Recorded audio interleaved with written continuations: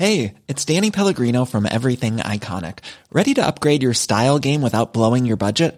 Check out Quince. They've got all the good stuff, shirts and polos, activewear, and fine leather goods, all at 50 to 80% less than other high-end brands. And the best part? They're all about safe, ethical, and responsible manufacturing. Get that luxury vibe without the luxury price tag. Hit up quince.com/upgrade for free shipping and 365-day returns on your next order. That's quince.com/upgrade.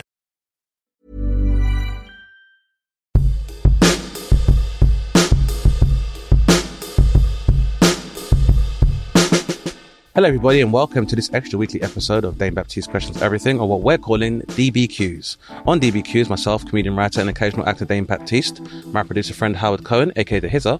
Hello. And we are going to be delving into some of the things that have happened in this week's news. That's right, Dane. It's time to question one of the big things that's happened this week or in the last couple of weeks. Mm-hmm. So let's do it this week. We are going to ask the question, what does Kwasi Kwarteng, I want to say his name right. Okay, Kwasi Kwarteng. What does his sacking mean for black politicians in the UK? It was like a shit show of shit shows watching that play out. I'm just going to only say one thing. I want to pass over to you, mate. I genuinely felt sorry for the scenario he was in, because when everyone knows you're wrong and you're trying to kind of deal with it, it's not easy. I mean, it's not easy. Not an easy situation, but he put himself in it, I guess. I mean, we have to really think about the situation as it stands, because what we know about Kwasi Kwarteng is that prior to releasing the mini budget, which led to a massive devaluation of the pound, in one of his previous incarnations of employment, he had worked for a hedge fund manager as a consultant, and the hedge fund manager in particular earned a significant amount of money from the devaluation of the pound because he had bet against it on a currency securities exchange. So I have no empathy or sympathy for Kwasi Kwarteng in that respect.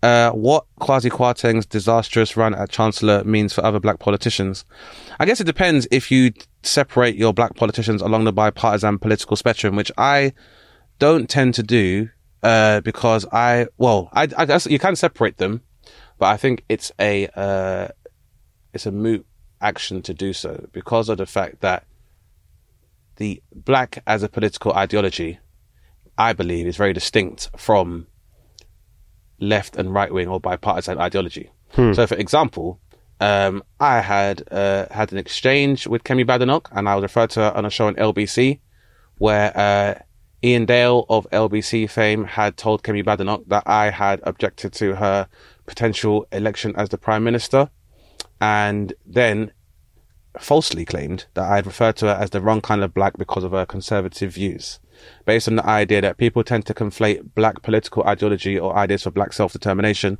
Those tend to be conflated with either left of centre or, I guess, socialist ideology.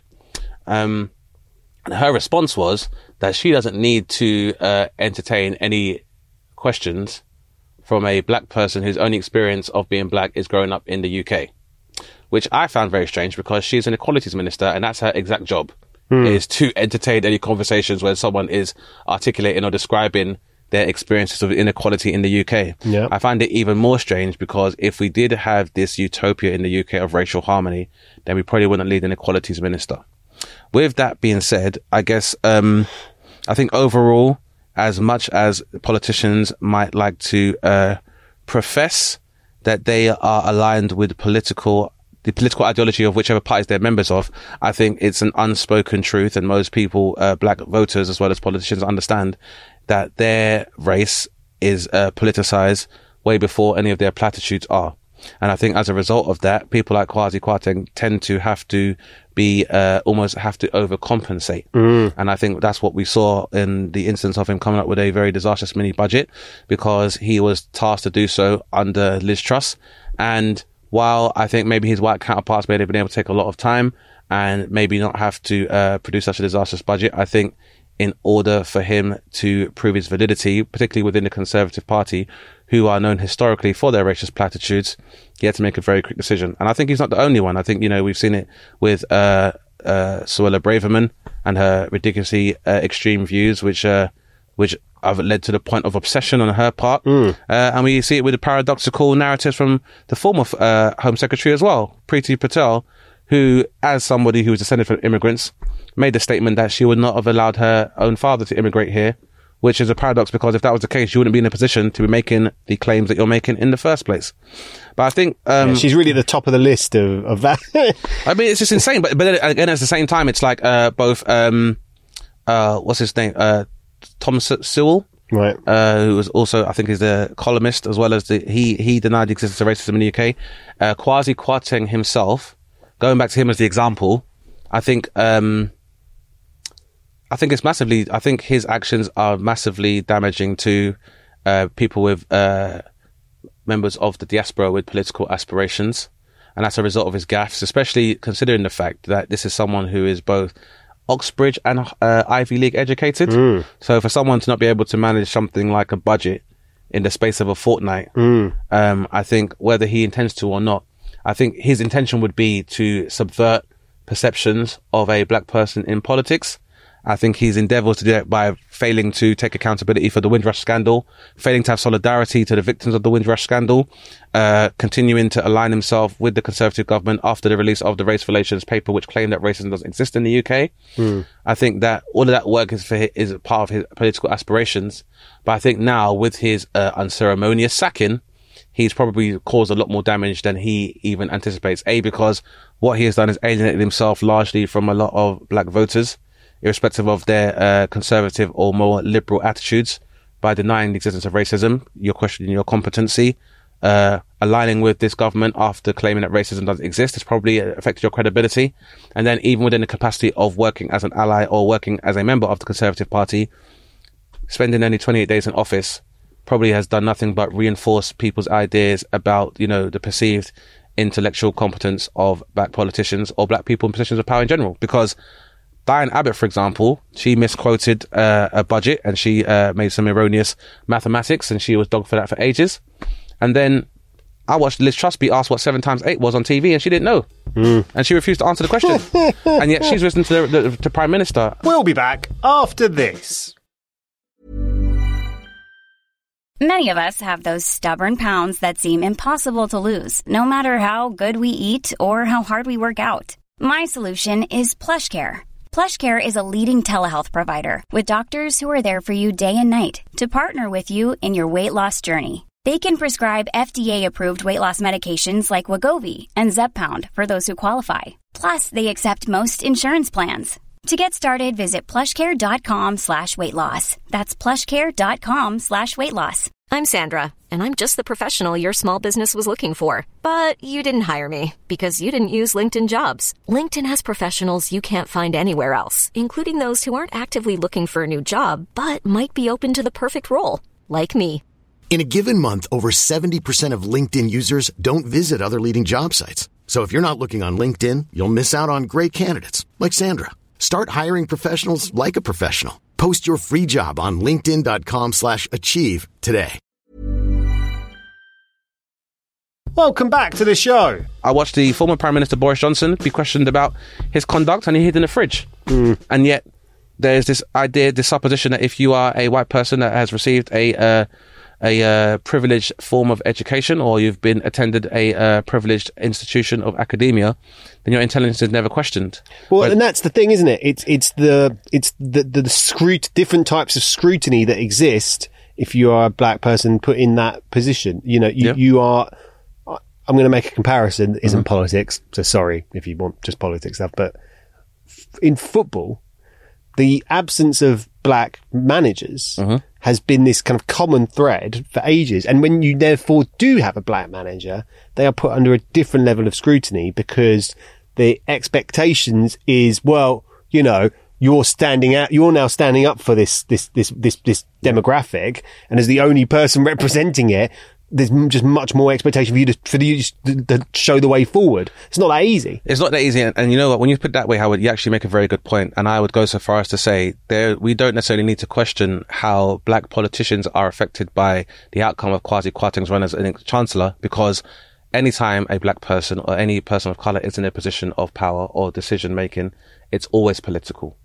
So even if your politician is not necessarily your designation or your occupation, being a black football manager is always going to be political. And if you are a Chris Hughton or what's his name, Chris Powell, it's your actions are going to be a lot more political than your white counterparts, because your performance is going to be used as a benchmark for anyone else, any future black managers, or it's going to be used as a reason to deny opportunities. So, which is why, as a result of which, we've had to introduce the Rooney's Law. Rooney Rule doesn't exist in the UK in the same way, but it's obviously discussed. I mean, look, the thing as well is, it's become slightly football based, but like, obviously this applied to players for a period of time, which now seems actually mental, right? Yeah. To think that there was any dispute on the validity of black footballers, black sports people in the UK, given now, I'd love to know, please, if you've got a stat at home,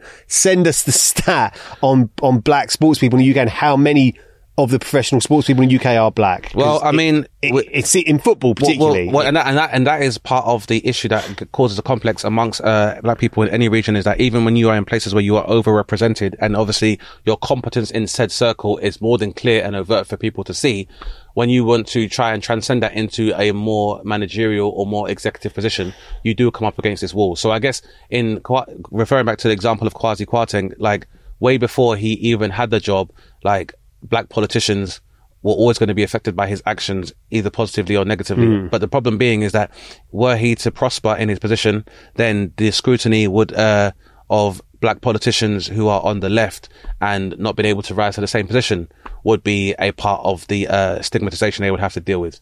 Where he has failed now, it's failed on two fronts, where it's the first black chancellor has not been able to do the job in the space of a month, which effectively can pull the ladder up for anyone else, even within the Conservative Party, has the same kind of political aspirations. It also means that there is now going to be, it can now be weaponized in racial rhetoric, and used against any people with aspirations as well. But I guess it also teaches as well that, like, despite the fact that that Conservatives have a number of policies which seek to impede or suppress the civil liberties of black Britons, it's now seen as a given because of the fact that the Labour has failed to place any black people in any kind of significant positions of power within their cabinet, that other black people with political aspirations will think, well, you can join the Conservative Party because you're much more likely to get a good job there. Yeah. Because, very recently, the Labour Party expelled a constituent, a head of a constituency in Tottenham because of him being outspoken in support of labour unions. So, it really is a part bleak. Of that. I mean, it's bleak, but it's that double-edged sword that in any arena or in any circle or any occupational industry that as a black person with professional or industrial aspirations to deal with, is that your actions tend to define the outcome for everyone else that goes after you. I've experienced it in comedy myself, where you're also dealing with the stigma that before you even enter into the job, that people find it hard to even fathom that a black person is able to rise to a position of power or opportunity on the basis of their own hard work. I started doing comedy, as I've listed these accolades before. First black British person to be nominated for an award in Edinburgh. First black Briton to write a sitcom by themselves on the BBC in over 20 years. First one to have a pilot show that basically had higher numbers than Mock the Week with Bamus and stuff as well.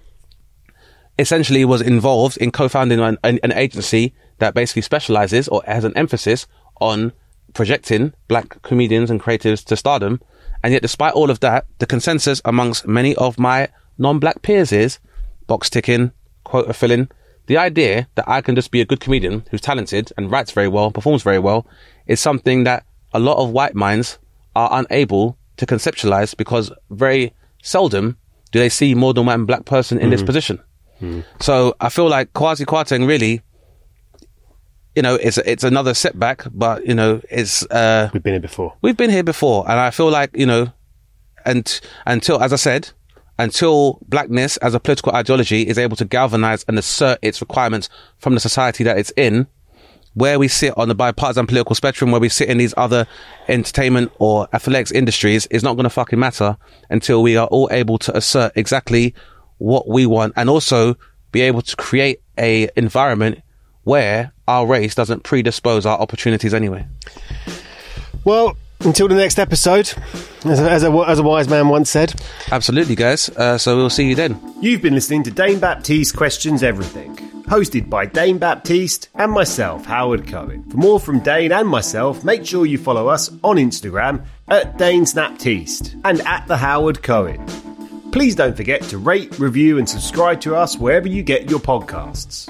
If you have a question for Dane, make sure you send us a DM on Instagram at DBQE Podcast, and we could feature you in our next episode. Thanks for listening, guys, and remember, question everything. Insanity Group.